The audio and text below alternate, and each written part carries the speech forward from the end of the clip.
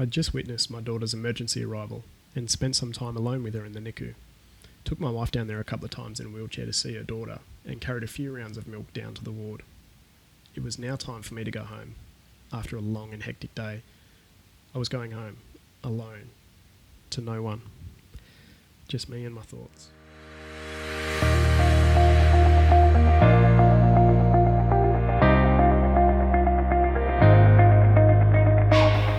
G'day and welcome to the Dads of the NICU podcast.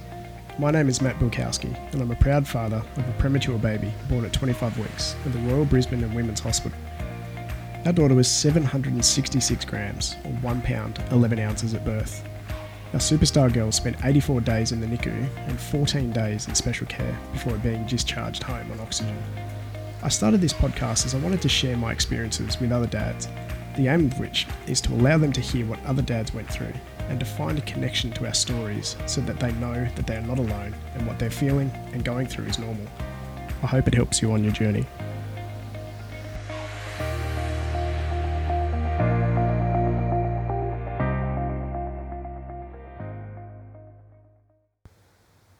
Today I wanted to discuss the feeling of going home alone and what it can do to you and how it can really play on your mind. My wife was still in hospital for 4 days post-delivery for monitoring, which meant that I was at home alone for the next 4 nights, which is on top of the 4 nights that Jess had already been in hospital pre-birth. The worst part about going home alone for me was that my mind would just not stop thinking of all the bad things that you really normally don't think about. What if my wife had died during labour? What if Lara wasn't born alive? What if Lara dies now? What the hell would I do? These and a few other thoughts, which were really dark at the time. I'd never had thoughts like this before. I felt so scared, so I just sat on the balcony every night crying and thinking and drinking. I don't normally drink that much at all, but I started drinking so much over the week that was, just to try and help me relax and stop thinking. But to be honest, the drinking just didn't help. I lay there at night staring at the ceiling, thinking about stuff that I should just not be thinking about. I knew that it was only going to make me feel worse, but I just couldn't help myself. The thoughts just kept coming. It felt like a really big dark cloud had just formed over me.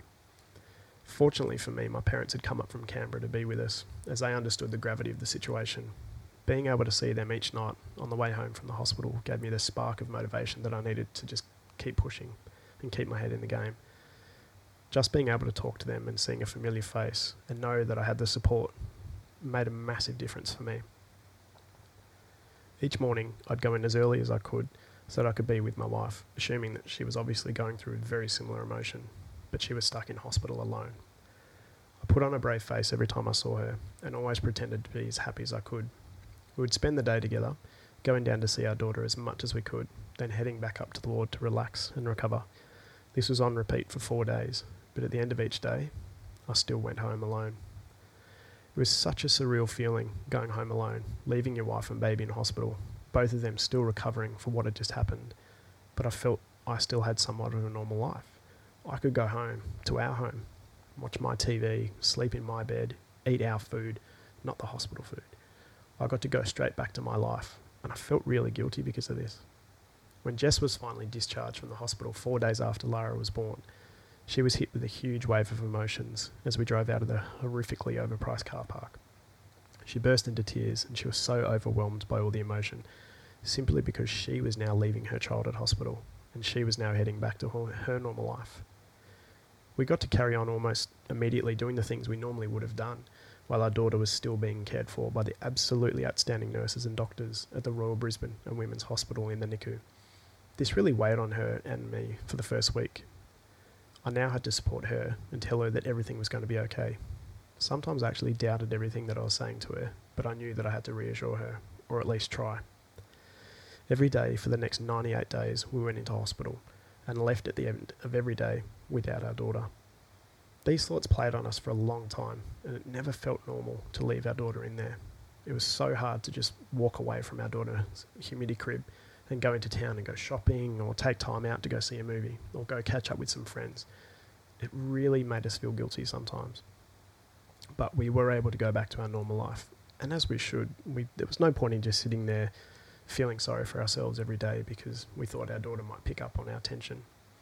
She was still in there fighting for her life as we were living ours, and every day we went home alone. So what did I learn from all of this, and how could it help you? You might feel like you want to be alone. This is completely fine. You don't need to be alone, but it's completely up to you. But if someone does offer to come and catch up with you, or take you out for a beer, or take you out for a dinner, take them up on it. It really sucks to be at home by yourself. Go out for a beer, or a quick catch up, or a coffee with a couple of mates. See some familiar faces. Pop into work and say g'day. It will keep you positive as much as you can. Being able to talk to people about what has just happened will get it off your chest and actually get it out of your head. That's the most important part. Don't feel guilty for going back to your normal life or back to work. The world doesn't need to stop revolving, but sometimes it feels like that it has. Use the time that you have at home to start prepping for the long journey ahead. Get some tasks done around the house that are still pending, but whatever you do, do not start a new bathroom renovation like we did. Try and do some meal prep, because trust me, you won't feel like cooking when you've been at the hospital all day long. The last thing you want to do is come home and spend another 40 minutes getting that ready and then clean up after yourself. If people offer to help, take their help up.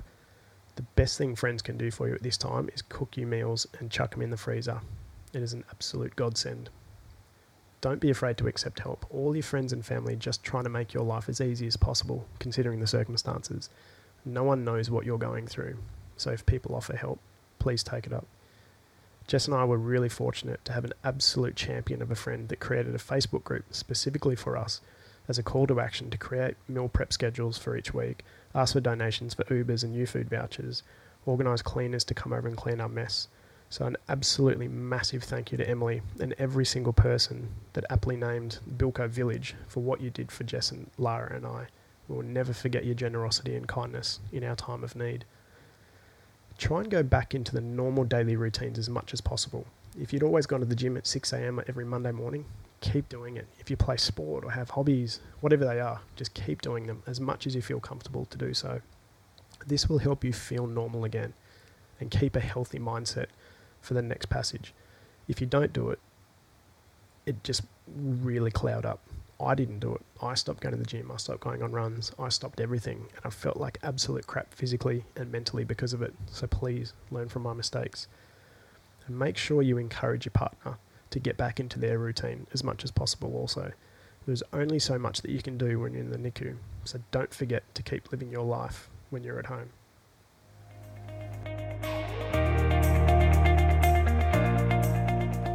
Well, that's it for today, guys, and I hope you got something out of that episode. As always, please seek professional advice and help if you feel that you need it. I'm certainly not the answer. I'm just a means of helping out a little bit on your journey.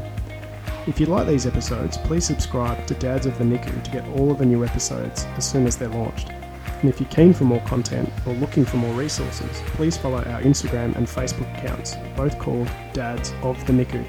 And if you have any questions or you'd like to share your insights or stories, please feel free to contact us via email on dadsofthenicu@gmail.com. Thanks for listening, and don't forget to wash your hands.